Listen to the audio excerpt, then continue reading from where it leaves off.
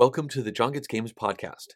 This is the audio from an impressions vlog that I recently put out where I covered my initial impressions on Imhotep the Duel, Llama, Parks, and Wavelength.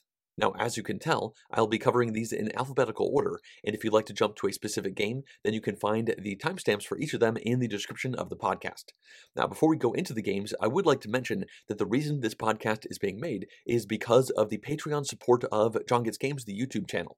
Now, if you enjoy this podcast and use it instead of watching the vlogs, then I would really appreciate it if you decided to throw a little bit of support to the Patreon campaign, and you can learn all about it by going to patreon.com/JohnGetsGames. All right, let's now jump into the list, and the first game I'll be discussing today is Imhotep the Duel. Now, this is a two-player-only version of Imhotep, which is a game that came out a few years ago, and both of these games were designed by Phil Walker Harding. Now, the original Imhotep was all about trying to place workers out onto boats, and the key tension of that game was there were a variety of boats, and on your turn, you could either put a worker out onto a boat, or you could launch any of the boats that are currently in the middle of the board. So that means you might put a worker onto a boat, and then an opponent launches that boat before you are ready for that boat to go. And I won't go to all the specifics of what happens in that mode, but the game was all about a tension of, do I put a worker down, or I just cut my losses and launch a boat, or maybe I just launch a boat that has opponents' pawns on it that will currently not give them much because obviously they're going for something better. Now, in Imhotep the Duel, it has a similar tension, but it kind of does an inverse with the way this mechanic works, because in the middle of the table, there is a grid, and it's a 3x3 grid, and now what you are doing is either placing a worker onto the grid or you are launching a boat, and the boats themselves have the stuff that you want on them. So in this grid, you are going to be putting workers down into empty spots, and when you launch a boat, then the workers in the row or column that that boat is pointing towards will then take the tokens off of the boat that was just launched, and the token that you take will depend on where your worker is out on the board. Now, much like the original Imhotep, what you're trying to do is use these tokens to work on several different mini-games.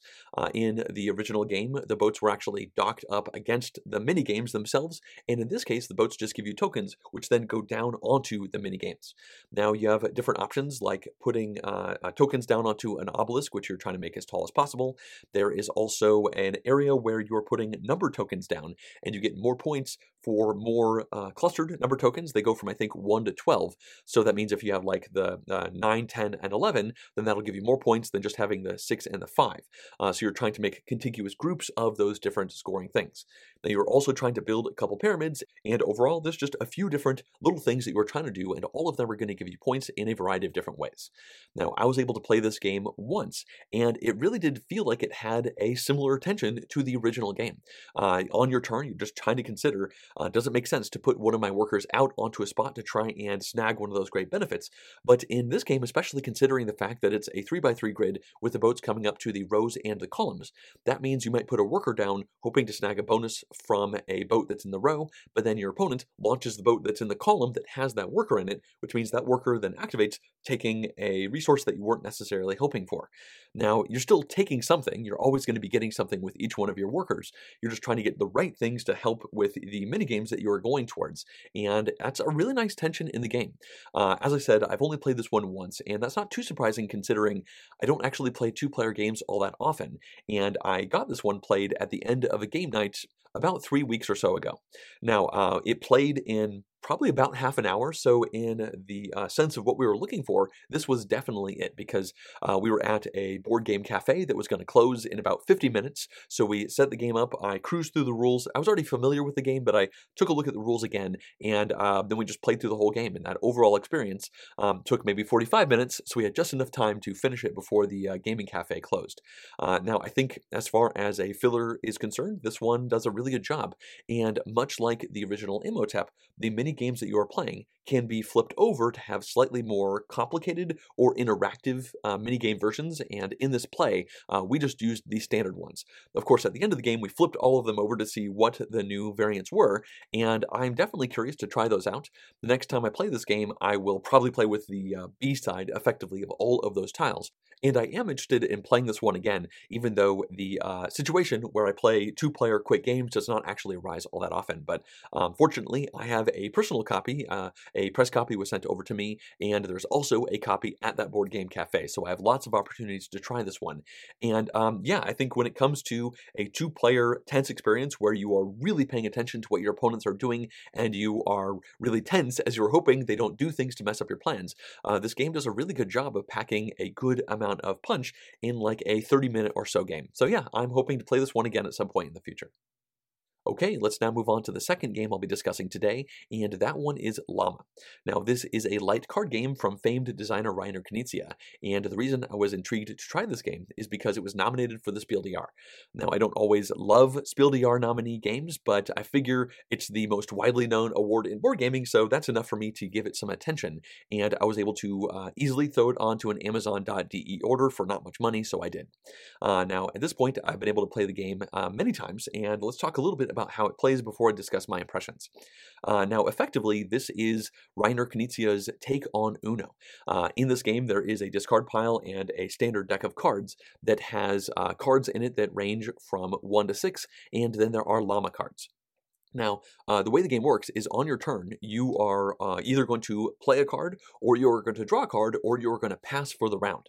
Now, when you play a card onto the discard pile, it has to be either the same number as the previously played card, or it has to be one number above. So if there's a 4 there, then I can play a 4 from my hand, or a 5. Now, the asterisk to that is if there is a 6 on top of the deck, then you can play a 6 or a llama, and the llama effectively wraps around, because once there's a llama there, then you can play another llama card down, or you can play a 1. So the llama is a 7 or a 0 as you kind of cycle through all of these numbers. Now, if it's your turn and you don't have a card that actually matches up with that, then you have two other options. You can draw a card or you can quit. Now, drawing a card is simple. You just take a random card from the top of the deck and then it's the next player's turn. But quitting is really where the game is because when you quit, you put all of your cards face down on the table and you will be done for the round. So players will keep taking turns just skipping over you until every single person quits or until one person gets rid of all of their cards, and at that point the round will be over. Now, once that happens, players will reveal all of the cards that they had either in their hand still when the round ended or on the table because they quit, and players will then take points equal to the value of all of their cards. But if you have duplicates of cards, then you don't take more points. So that means if you have 1 5, then you take 5 points. If you have 3 5s, you still only take 5 points. So having duplicates in your hand is certainly not a problem. Now, the biggie here is if you have any llamas at the end of the round, then you take 10 points. And this is a game where you do not want points. Now you're going to, once you finish the round, shuffle the deck up and then deal cards back out to everybody, and you'll keep playing rounds until one person hits, I believe it was 40 or 50 points. I can't remember the specifics, but it's around there. And at that point, you check to see who has the least number of points, and that person is going to win. Now, a catch to this game has to do with the name itself. It's actually an acronym, and it's my understanding that the acronym in German reads out something like, get rid of your negative points. Now, the reason for that is because if you get rid of all of your cards and end the round, then as a bonus for getting rid of all of your cards, you can take any of your negative point tokens and put them back into the supply. Now that seems nice, but the interesting thing here is that the tokens come in 10s and 1s, and you can return any one token. So that means if you have a 10-point token, you can return it, losing 10 points, which is obviously great, or if you don't have a 10-point token, you just return a 1, which doesn't feel as good, but it probably means you are doing better in the game than you were. So this is kind of an interesting catch-up mechanic to a certain extent, and that's essentially the rules to the game. So it's really all about, do I draw a card or do I quit out when you don't have a card to play? Because obviously if you draw a card and then somebody goes out, then that card you just drew is potentially going to be worth negative points to you, which you certainly don't like.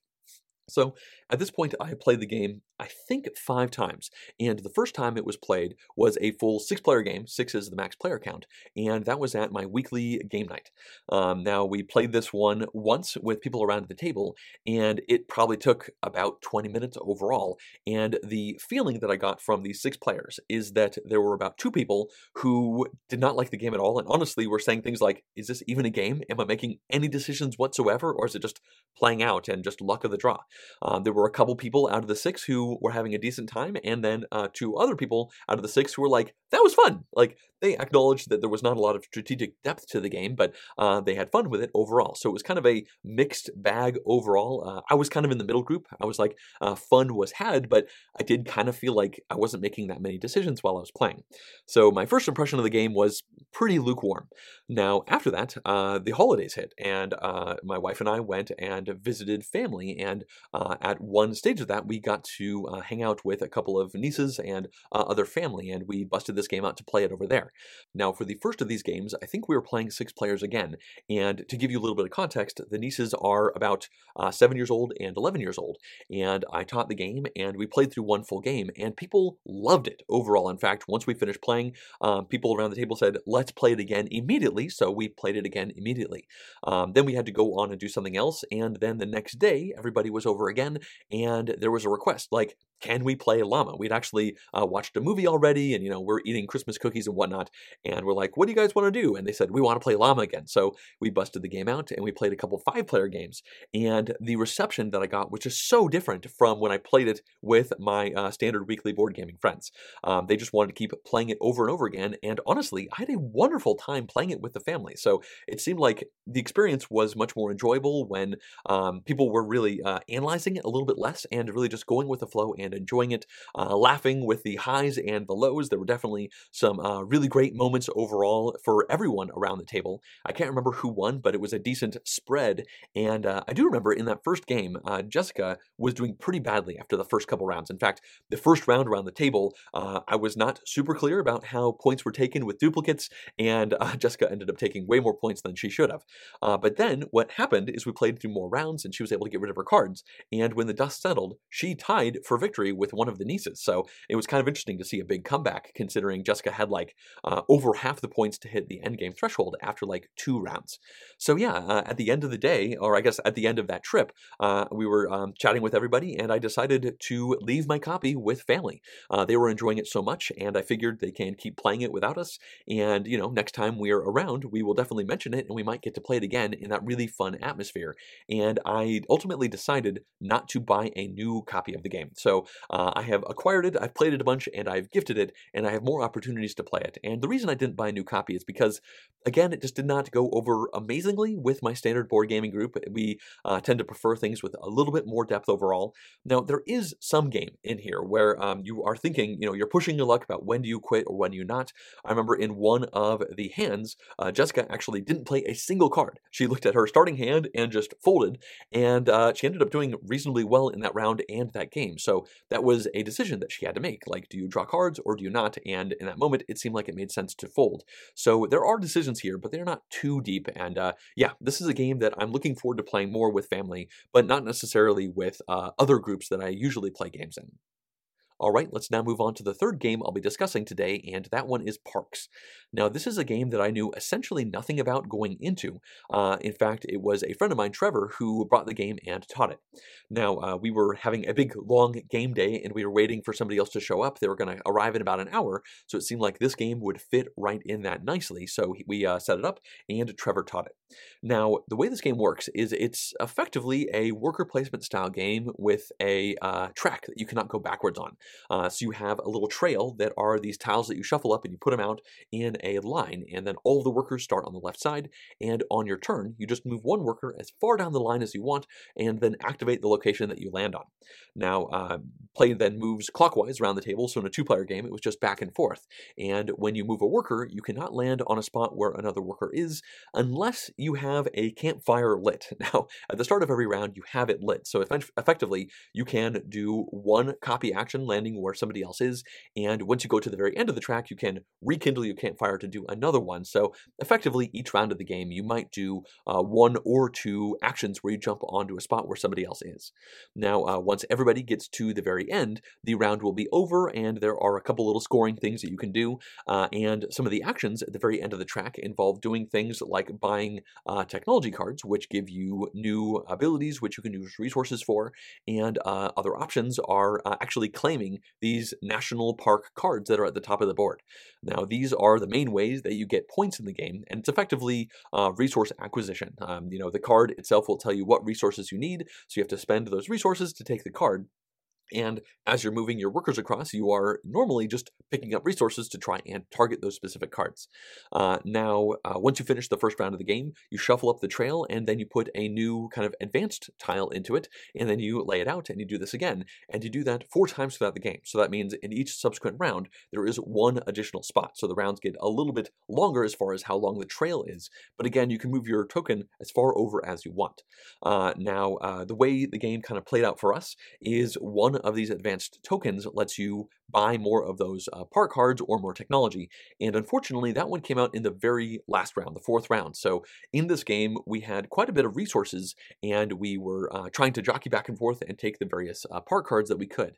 Now, the way the game played out, I lost, not by a huge amount, but a moderate amount. And the strategy that I was really going for involved gunning after some bonus points from a card that we have. Everybody has a hidden card with a little bit of a goal. So my goal involved trying to take national park cards that used water, and I also needed to take a bunch of photos. Now, photos are an action that you can do on one of the spots, and they let you discard resources to take a photograph token, which is going to be worth points. And overall, as you can see, all of these actions just kind of let you incrementally put points together. Now, I think I played the game pretty well, but the reason I lost is because my opponent, Trevor, put together a really nice little engine with the technology. Throughout the game, I only picked up 1 technology, and it helped me a little bit, but he got a technology that did things like when he needs to spend mountain tokens to take mountain region tiles, he can spend sun tokens, and sun tokens are a lot easier to get. And then he got another technology which gave him a bunch of sun tokens when he did specific things. So he really gunned hard on a strategy of trying to get those mountain region tiles, which in general were worth more points, and his hidden goal actually involved having those mountain tiles. So he put a nice synergy together that worked out really well for him, and he was able to squeeze out more points. So overall, when the dust settled, I quite enjoyed this game. I think it is relatively light overall, but it's very accessible, and the decisions that you have to make as far as how far you go down the track were pretty interesting. Now, one thing I kind of glossed over is the fact that once all but 1 token is left on the track, then that last worker has to go all the way to the end. So you cannot wait things out and then take a bunch of actions. You have to be wary of when your opponent might go all the way out, in case maybe you want to do some more actions that you think you need in order to put your plans together. He was saying that in the past he's played it 3 players and you use the same amount of tokens, and things would be a lot more crowded, and I think resources would be a bit more scarce, and honestly, it would probably play a little bit better with that extra tension in a 3-player game. In a 4-player game, you actually add another tile, so the trail gets wider overall. So it was a fun 2-player experience, but I think it's probably a little bit better with more players. It was not bad at all at 2 players, but in general, I prefer more players around a table than 2 anyway. So for what we were looking for, an hour-long game to play before somebody else showed up, this was a great a game for it. I like the decisions I was making. Also, I haven't mentioned this yet, but the artwork in this game is just stunning. Now, Trevor was telling me that this game was actually commissioned by the national parks, that each one of the national park cards that you take was actually a piece of art that was commissioned already, and then the game was kind of made for these pieces of art, and I can totally see why they would do that, because the artwork is stunning, and obviously it's a great way to kind of introduce people to a lot of national parks that you might not be familiar with. I certainly didn't recognize almost any of them in the game, and also the component quality is really good. You have good wooden tokens for most of the resources, and then there are even these nice plastic trays that look kind of like wooden tree trunks to hold everything. So overall, it's a great package, and the box itself is not overly large as well. So I like seeing great production quality in a box that's not gigantic to hold all of the inserts and whatnot. And yeah, overall, I was very impressed by Parks. Okay, it's now time to discuss the 4th and final game I'll be talking about today, and that one is Wavelength. Now, this is a new party-ish lightweight style game that came out recently that's been getting quite a bit of buzz, and I have been able to play it a few times. Now, let's start off by talking about how it plays. Now, this is a team-based game, so you're going to split the room into half and half, and you're going to win as a team or lose as a team. Now, on a turn, you're going to have a single person on a single team be a clue giver. Now, they're going to draw a card from the top of a stack with a whole bunch of cards in it, and that's going to give them a range. Now, it might be something straightforward, like short to tall, or it might be something a little bit bit stranger, like dog names versus cat names. Now, after that, clue giver is going to take this big plastic mechanism, which kind of looks like an old-timey ship captain's wheel, and it effectively shows a dial range. And if you think of a clock, it effectively goes from like 9 o'clock all the way to 3 o'clock. Now, they're going to randomize this by spinning it and then reveal what their goal is. Now, let's say the goal landed at like kind of 1 o'clock if you're thinking about it as a clock, and that means they are now going to have to come up with a clue that will get their team to guess that that specific thing, the clue that they give, is going to be at the 1 o'clock position on the range that they just drew. So if it is short to tall and it's at 1 o'clock, then obviously they're trying to come up with a clue that is slightly taller than it is short, like not dead on. You want something that people will think will be taller. So that person is going to give their clue and then kind of hide the actual goal. And then their team is going to take this indicator, which again is on this plastic contraption, and they're going to move it from the 9 o'clock to the 3 o'clock position, trying to decide where exactly they think the end goal is. Now, once they've decided on that, before the answer is actually revealed, the other team also gets to play, and they're going to decide, did the guessing team go too far or not? Is the scoring spot to the right or the left of that indicator? Now, once everybody has decided, you will reveal the shield, and it will show this kind of spectrum of the goal. If you hit it dead on, then you get 4 points, and then next to that, there's a 3-point and 2-point area. And if the opposing team guessed correctly that the guessing team kind of missed, then the opposing team might get a point, and if the guessing team gets that needle in one of the scoring spots, then they will get the associated points. Now, after that, you will move this over to the other team, and you're going to go back and forth until one team gets to 10 points, and that's how the game works. Now, at this point, I have played it, I believe, 3 times. The first time I played, it was about 8 people, I think, and technically the rules in the game say it supports up to, I think, 6 players, but it played fine at 8. We played it a couple times in that, at that player count, we kind of switched the teams up in the middle, and then the third time that I played it, it was a huge group. I think we had like 13 or 14 people. We said, you know what, screw it, let's just do it. Let's have everybody play, and it worked okay. Now, I overall really enjoyed this game, and it kind of scratched the Codenames itch with a lot less of the Codenames stress. Now, part of that is because every single round you're going to have a different clue giver, so the clue giving is not just on one person, and it seems like the stress and tension over giving the clue is a little bit less in this game. Now, that being said, I have seen people still get quite a bit of analysis paralysis here. Now, when I've given clues, I've generally thought about it for like a minute max. Like a couple of the times I was done in like 15 seconds. I just kind of went with a gut feel. This is a party style game. Let's just keep it going. But there was at least one moment in one of the games I played where somebody hummed and hawed for minutes and minutes. And it was kind of like, okay, come on, like this is dragging out. People are having side conversations, which is fine in a party style game, but it does seem like maybe the game could have used a sand timer or something like that. Now, overall, it seemed like pretty much everyone enjoyed this game, and obviously the best part of the game is the reveal when you flip that over and the opposing team sees if they under or overshot, and then of course the guessing team sees if they were able to peg it right there. And it's kind of amazing how often people can actually guess it, considering the scoring range is very small on this overall meter. It's probably like 10% of the meter. So just getting within 10% or so of where the clue giver was intending is impressive. And this game also lends itself towards some pretty amazing discussions. I think at one point, the range was smooth to pointy, and the clue was high tide. Like the highest tide, king tide or whatever, like high tide, but the highest high tide there is. So then there was this discussion of like, how pointy is a tide? And ultimately what the clue giver was, I guess, going for is the fact that since this is the highest of high tides, then as far as a tide is concerned, it is the pointiest because that's when it's the highest versus the other one. So it's still pretty darn round considering it's, the oceans and whatnot, but in that given range, they thought it would be a little bit pointier, and their team did not. So I was on the opposing team, and I argued really hard, like, no, that person was thinking it would be a pointy tide, so we guessed the other side, and we got it right, and we got a point, and that was a really good moment for me overall. There was also a moment where we were discussing how soft wool sweaters are, and in this game, you are definitely considering not only how soft do you think wool sweaters are, but also how soft does does the clue giver think wool sweaters are? So you're playing off of what that person also thinks. Sometimes it might even go into their political ideologies based off of some of the clues, like if presidents are given, which happened in one of the games. And overall, I've been really impressed with this one. I don't have a copy, but 2 of my friends do, and I could certainly see myself playing this one more.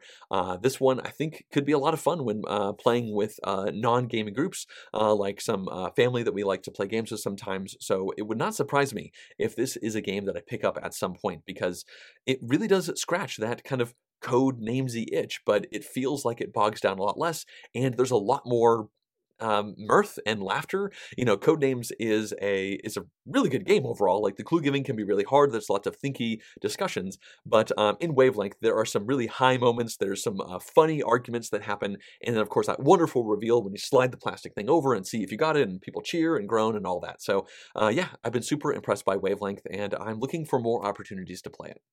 All right, that's going to bring this Impressions vlog to an end. Obviously, this was a bit of a lighter one overall. None of the 4 games that I played or talked about here were heavy. I will mention that I have recently played Trismegistus and Throne of Allegoria, which are much heavier Euro-style games, but I'm deciding to cover my impressions of those in the next Impressions vlog, which should come out in a couple of weeks or so, along with who knows what else. I know I'm going to talk about those 2. I'm not sure what other games I'll be covering up to that point, but yeah, overall, this was a lot of fun playing all these games. The only one I didn't like that much was Llama, and even that one was really fun in certain contexts versus others. So there's been a lot of good new games being played recently. All right, I think that's going to bring this podcast to an end. Thanks for listening.